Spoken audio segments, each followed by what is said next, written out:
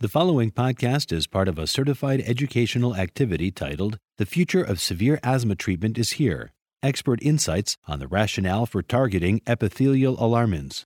Access the entire activity and complete the post-test at peerview.com/NDA 860. Downloadable slides and practice aids are also available. Hello.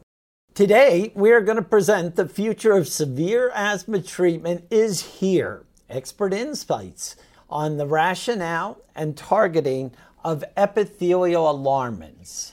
So, let's start exploring the latest insights into the pathophysiology of severe asthma, taking a closer look at the role of epithelial alarmins. My name is Reynold A. Panettiere Jr., MD. I'm from the Robert Wood Johnson Medical School. I'm director of the Rutgers Institute for Translational Medicine and Science at Rutgers University, New Brunswick, New Jersey. So severe, uncontrolled asthma has a profound, great impact on the quality of life. Why? Because it has excessive symptoms, frequent and life-threatening exacerbations, increased comorbidity burden, high pharmacologic treatment requirements. Globally, there are about 2.5 million patients with severe asthma who are uncontrolled or eligible for biologic therapy. There are approximately 1 million in the United States. 1 million. That's an enormous number of individuals. The significant burden remains for many patients with severe uncontrolled asthma despite available treatment. Many patients with severe asthma have inadequate response to biologic treatment and oral corticosteroids and fail to achieve asthma control. Exacerbation rates in study populations with anti-IgE, anti-IL-5, anti-IL-5 receptor antagonists, anti-IL-4 receptor antagonist treatments are reduced by approximately 50%. Why? Well, the need for a broader target. Existing biologics target immunological pathways that are downstream from type 2 inflammatory cascade. This may explain why exacerbations are only partly abrogated. Remember what I just said. Only 50% are treated with very current biologics, leaving a large number of patients that are basically unmet need. The broader inflammatory response that involves IL-4, IL-5, and IL-13 is initiated by the release of alarmins from the airway epithelium in response to triggers. Now, what are the alarmins? It's TSLP, IL-33, and IL-25. Again, the alarmins we're talking about are TSLP, IL-33, and IL-25. Now, those are secreted by the epithelium. The inflammatory subtypes of asthma that could be impacted by the alarmins are shown on this slide. Airway inflammation and the biomarkers we use, remember the biomarkers we use are sputum BAL, biopsies, FeNO, blood eosinophil counts, and allergic sensitization measured by serum IgE and specific IgE. These can lend themselves to a phenotype of eosinophilic, mixed eosinophilic and neutrophilic, paucigranulocytic, or neutrophilic phenotypes. Now, the eosinophilic phenotype could even be further segmented into allergic or non-allergic. Now, the endotypes, and remember the discrimination here. Phenotypes are treatable traits, whereas endotypes identify the mechanism of action. On the left side, we have type 2 or T2 high, and on the right side, we talk about the non-type 2 or low T2 inflammation. Now, let's be honest. This is really a continuum. It's a continuum. It's not an either or. So keep that in mind as we develop this theme. So what is the role of the airway epithelium in asthma? Well, first and foremost, we think of it as a barrier function, keeping the extracellular, extra environmental things on the outside and protecting the inner airways. But we can see here that very high in the cascade of airway inflammation sits the alarmins that are secreted by epithelium in response to viruses, allergen, smoke exposure, or pollution. The alarmins then set into motion the secretion of IL-4, IL-13, and IL-5. Now, IL-4, these T2 modulators, can be seen by having higher serum IgE levels or specific IgE, eosinophils, or in the case of IL-4 and IL-13, FeNO, the fractional exhaled levels of nitric oxide, or IL-5, but we don't measure IL-5, we measure serum eosinophils. Now, let's go one level below. What is the physiologic consequences? Well, we know that IL-4 and IL-13 can engender airway hyperresponsiveness. 13 and 4 are great modulators for goblet cell hypertrophy and sputum production, whereas the eosinophil we recognize is important in airway remodeling as well as in bronchoconstriction. At the end of the day, these integrated pathways lead to symptoms of increased chest tightness, cough, and wheeze, or decrement in lung function, and or exacerbations. Now, the role of the epithelium in asthma, in summary here, shows it to be a barrier function and a sensor. It's the protective barrier and environmental sensor. It can modulate, orchestrate, mediate inflammation, driving both innate and adaptive immune responses. It induces inflammation through cytokine and alarmin secretion, and it drives the structural changes of airway remodeling. So, in part, think of the epithelium as an immune organ. It actually not only protects but orchestrates and perpetrates the inflammatory response. Now, TSLP can drive changes in airway structural cells in addition to modulating the inflammatory response. TSLP can have a direct effect on myofibroblasts that can contribute to airway remodeling. Airway mast cells are activated by TSLP and may provide a cycle of TSLP-driven structural changes. And also, TSLP stimulates airway smooth muscle cells, which in turn can promote airway inflammation. In fact, TSLP can be secreted by muscle. So you see the epithelial cells are secreting and affecting immunocyte generation of TSLP. That TSLP, through an autocrine or paracrine pathway, can actually be secreted by structural cells. So you can understand how an upstream modulator plays such a critical role in modulating the immune response attached to airway hyperresponsiveness and asthma. So what do you need to know about the features of asthma associated with TSLP? Well, levels of TSLP are associated with asthma severity, reduced lung function, potential airway remodeling, reduced steroid responsiveness, and exaggerated response to viral infections. In other words, higher levels of TSLP correlate with worse asthma severity, reduced lung function, potential airway remodeling, reduced steroid sensitivity, and an exaggerated response to viral infections. Now, let's take a closer look at the role of TSLP in severe asthma and why it became a therapeutic target with this short video clip. Severe asthma is a complex disease with multiple triggers, endotypes, and inflammatory pathways all contributing to its heterogeneous pathology. Although recent research in asthma has typically centered on the role of downstream mediators in airway inflammation, it has become clear that the focus should shift where it all starts, at the airway epithelium.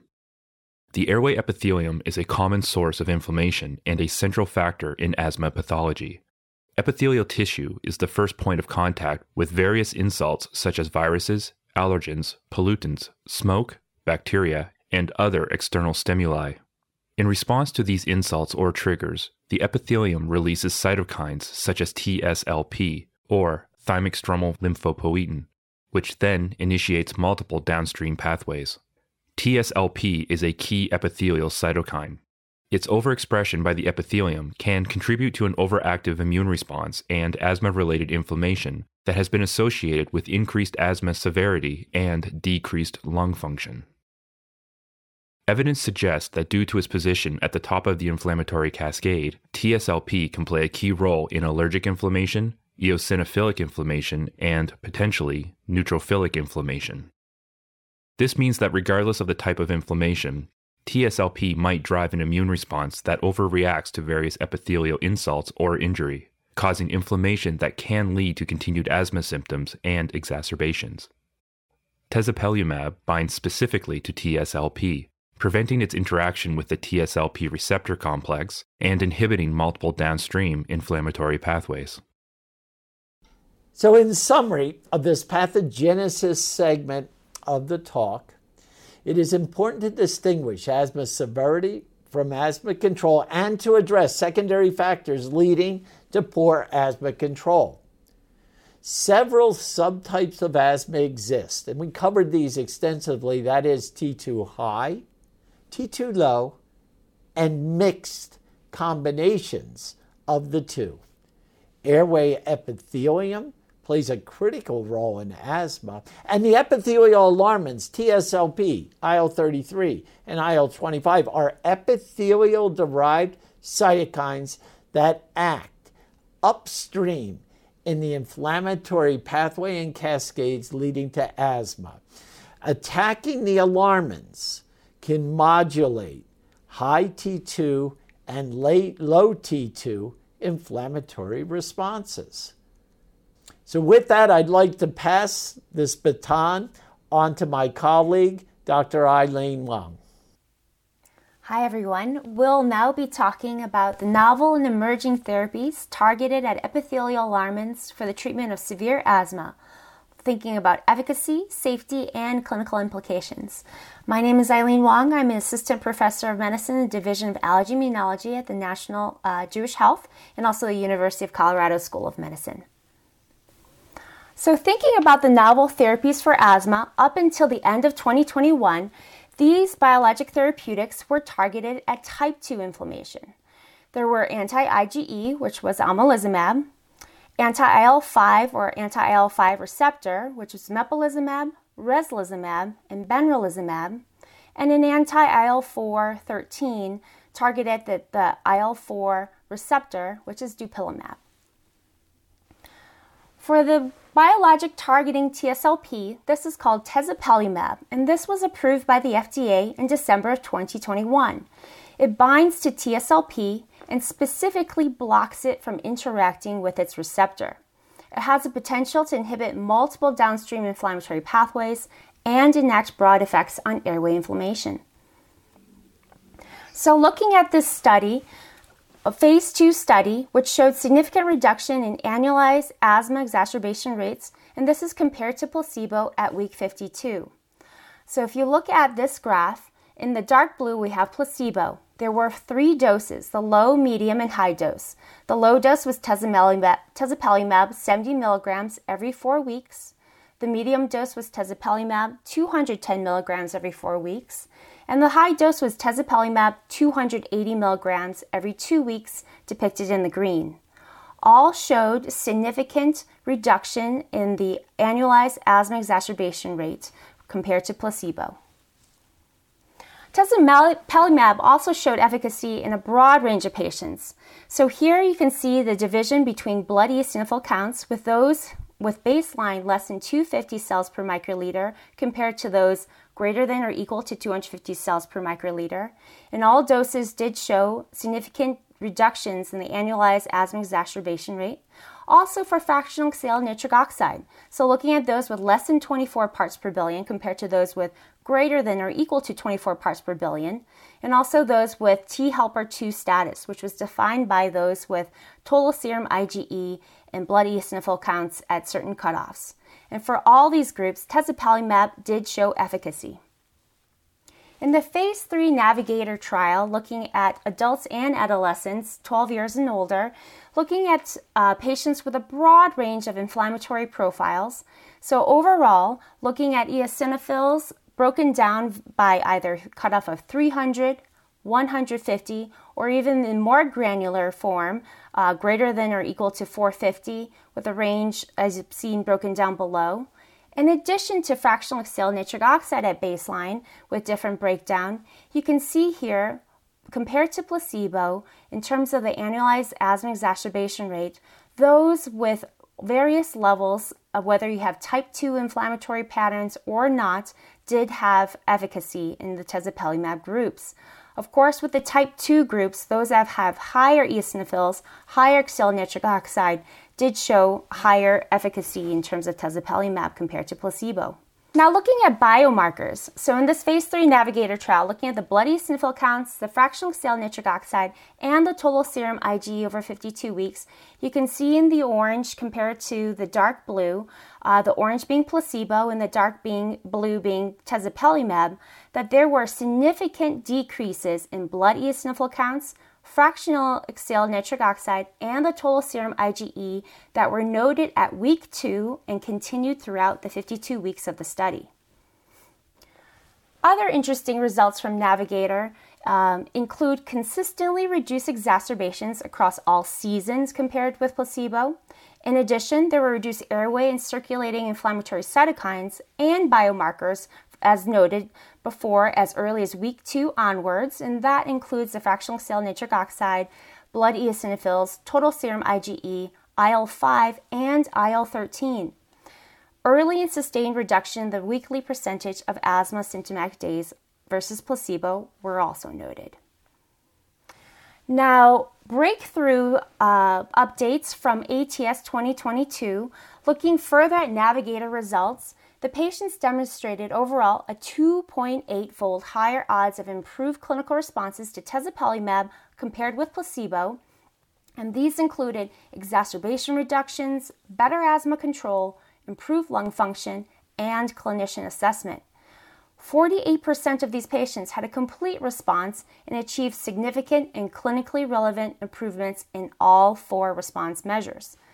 There were also reductions in both early allergenic responses and late allergenic responses to allergens that were observed with both the tezepelumab and omalizumab. Tezepelumab also consistently attenuated nonspecific airway hyperresponsiveness to methacholine or mannitol. In terms of other emerging therapies, there are 3 that have been looked at that are blocking the IL-33 pathway. Astegolimab is currently phase 2 with data published, which we will review. Itepekimab also has phase 2 data that's published, which we will review. And tozorakimab, which is currently in a phase 2 study, and data is expected later this year. So looking at astegolimab, this is an anti-ST2, therefore blocks the IL-33 receptor. So looking at the primary endpoint in this phase 2 study in adults, the annualized asthma exacerbation rate in the overall population, also looking at them stratified by baseline eosinophil levels, you can see the unadjusted rates by the treatment groups. There were 3 doses noted here of astegolimab, 70 milligrams subcutaneously every 4 weeks, 210 milligrams subcutaneously every 4 weeks, and the 490. And you can see here in the overall group, also with the eosinophils less than 300 cells per microliter at baseline versus those who have 300 or more, also broken down by a lower threshold of 150 or greater than 150, you can see significant decreases in the asthma exacerbation rate, particularly for the 490 milligram subcutaneous group. Itepekimab is an anti-IL-33. Phase 2 study results, which looked at the primary endpoint of events indicating loss of asthma control during a 12-week intervention period. This 12-week intervention period included discontinuation of the long-acting beta agonists, and also tapering down of the inhaled corticosteroid. Looking at placebo versus itepekimab, there was also a combination group of itepekimab with dupilumab and also dupilumab monotherapy. The itepekimab monotherapy and the itepekimab plus dupilumab combination therapy had reduced odds ratio versus placebo of these annualized asthma exacerbation rates. And this persisted looking at the subgroups between those with a baseline of eosinophils less than 300 and also in those with baseline eosinophils greater than or equal to 300. Therefore, it appears that itepekimab does have efficacy in those with type 2 inflammation in addition to those without evidence of type 2 inflammation. There was an international group of severe asthma experts that produced an algorithm written in the Journal of Allergy and Clinical Immunology in Practice, published online in 2021, in paper in 2022, and in terms of selecting your biologic treatment. So with the baseline assessment, step 1, of course, confirm your asthma diagnosis. Then step 2, you must evaluate adherence. Step 3 includes identifying and managing key comorbidities. 4 is characterizing the endotype using biomarkers of blood eosinophils, fractional cell nitric oxide, and total serum IgE. And then last step is treat asthma with precision medicine approach, and that's based on the endotype and biomarkers for each individual patient. So looking a little bit further into this algorithm, for those with baseline blood eosinophils less than 150 cells per microliter, so it's important to note there is no evidence to support biologic efficacy in patients with persistently low blood eosinophil counts and fractional cell nitric oxide levels. Looking at those on the left side with fractional cell nitric oxide greater than or equal to 25 parts per billion, if you note that there is sensitivity to inhaled perennial aeroallergens, such as through skin testing or specific IgE testing and clinical relevance to that, for those that you answer yes, you can consider dupilumab therapy and also omalizumab therapy. Now, this was published before tezepelumab was FDA approved, so it did not include tezepelumab in the algorithm, but we are adapting this to also include anti-TSLP or tezepelumab in this algorithm. For those who do not have that sensitivity to perennial aeroallergen, you can consider dupilumab or the anti-IL-4/13 pathway blockade, or also anti-TSLP. Now, looking at those with low fractional cell nitric oxide, if there is sensitivity to inhaled perennial aeroallergen, you can consider anti-IgE therapy or omalizumab, and also include anti-TSLP with tezepelumab. Now, those with low fractional cell nitric oxide and no sensitivity to perennial aeroallergens, and again, this is in the group of those without evidence of elevated blood eosinophils, therefore appearing to be a type 2 low phenotype, you can consider anti-TSLP as based upon the review of the literature that there wasn't efficacy in terms of the asthma exacerbation rate reduction in those without persistent markers of type 2 inflammation. Now, looking further into this algorithm, considering the group of asthmatics with blood eosinophils between 150 and 1500 cells per microliter, and again consider the blood eosinophil counts and fractional cell nitric oxide levels as a starting point, but always consider the type 2 comorbid disease entities associated with severe asthma, which we'll go into in further detail. And step 1, looking at the first box, considering the BEC and FeNO, and also taking into account whether the BEC or FeNO represents the dominant biomarker. So here you may have asthmatics with a mixed picture, both high blood eosinophil counts and high fractional cell nitric oxide. And the key here is trying to determine what the dominant biomarker might be. So if you see that the high blood eosinophils are higher compared to the fractional cell nitric oxide levels, then consider anti-IL-5 or 5 receptor alpha, or also you can consider anti-TSLP. Now, if it's the reverse, you have high fractional cell nitric oxide to blood eosinophil levels, then you can consider anti-IL-4/13, or also consider anti-IL-5, 5 receptor alpha, Anti-TSLP is a consideration, and anti-IgE. So here you have potentially a mix of all the biologic therapeutics which could be efficacious. Now, looking into comorbid conditions that can play a strong role in terms of your phenotyping of severe asthma, for the first one, you have severe atopic dermatitis, and you can consider anti-IL-4 and 13, which has strong data in atopic dermatitis. For chronic rhinosinusitis with nasal polyps, there are a few biologics that have been approved for this therapy, and that include the anti-IL-4, 13, anti-IgE, or the anti-IL-5, 5 receptor alpha. Lastly, if you believe the sensitivity to inhaled perennial allergens might be the comorbidity that is driving this person's severe asthma, you can consider anti-IgE, anti-IL-4, 13, anti-IL-5, 5 receptor alpha, or anti-TSLP.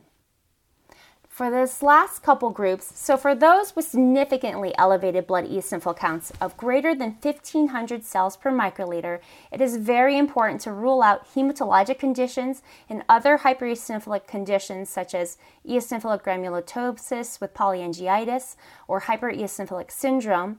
Then you can consider your anti-IL-5, 5 receptor alpha, as this appears to be the dominant biomarker for this group. There's also further evaluation needed on the efficacy of other treatments such as anti-TSLP, anti-IL-4, or anti-IL-4, 13 in this group. For those with oral corticosteroid-dependent asthma, you can remember conducting assessment 3, which is to assess for comorbidities. Then you can consider anti-IL-5, 5 receptor alpha, or anti-IL-4, 13. So this biologic treatment response improves with increasing blood eosinophil levels, and additional considerations include biologic selection in pregnancy, BMI, patient preference, treatment compliance, frailty, dexterity, and age. And also consider switching to a different treatment option if a suboptimal response to first-line therapy is observed. And typically we recommend at least 3 to 6 months of a trial before switching. So in summary, biologic therapy is indicated at step 5 of GINA guidelines. The first available treatments targeted type 2 inflammation only, and that included anti-IgE, omalizumab, anti-IL-5 or 5 receptor, which is mepolizumab, reslizumab, and benralizumab, anti-IL-4 13, which is dupilumab, and then there's also the novel approach, which is to target this epithelial cytokines to inhibit multiple downstream inflammatory pathways and therefore to enact these broad effects on airway inflammation. And this includes the FDA-approved anti-TSLP, tezepelumab. There are also numerous exciting emerging therapies coming down the line, including anti-IL-33 or anti-IL-33 receptor, which include astegolimab, itepekimab, and tozorakimab, and there's also more data to come. Wow, that was great, Eileen, and that was a tremendous amount of information to cover. We do have the opportunity to answer a couple questions that came in from our colleagues. And so let's go to those. The first question, are there any contraindications to anti-TSLP therapy? Well, the only ones that I'm aware of is really a hypersensitivity to TSLP therapy. And since TSLP is upstream of modulating eosinophil counts, caution should be taken with regard to its use in helminth infections. Of course, if you have an ongoing helminth infection, you should treat with anti-helminths, and you could use an anti-TSLP. However, if you're not responsive to the anti-helminth therapy, then it's probably wise to stop the anti-TSLP therapy. And I think we should all be cautious as we get asthma under control and taper oral corticosteroids or high-dose inhaled corticosteroids, that one needs to be aware that you could precipitate adrenal insufficiency. So to recap, the only 3 contraindications I'm aware of is a hypersensitivity to TSLP, helminth infections, you can treat through them But if the patient's unresponsive to anti-helminth therapy and on TSLP, probably wise to stop the TSLP. And of course, be cautious with tapering of high-dose inhaled corticosteroids or oral corticosteroids.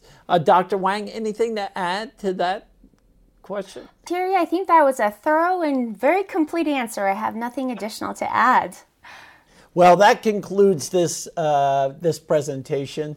I have a lot of thanks to Dr. Wang and a beautiful presentation on the therapeutics associated with biologics and severe asthma. I'd like to take the opportunity to thank you all, for the audience, for tuning in and being so attentive to the items that we covered today. Lastly, to our sponsors, PeerView, fantastic job in coordinating this. And of course, to our sponsor, AstraZeneca, for their support of this educational program. This activity is certified by PVI, Peer Review Institute for Medical Education. Thank you for listening. Download materials and complete the post-test for instant credit at peerview.com/NDA 860. This activity is supported by an independent educational grant from AstraZeneca LP.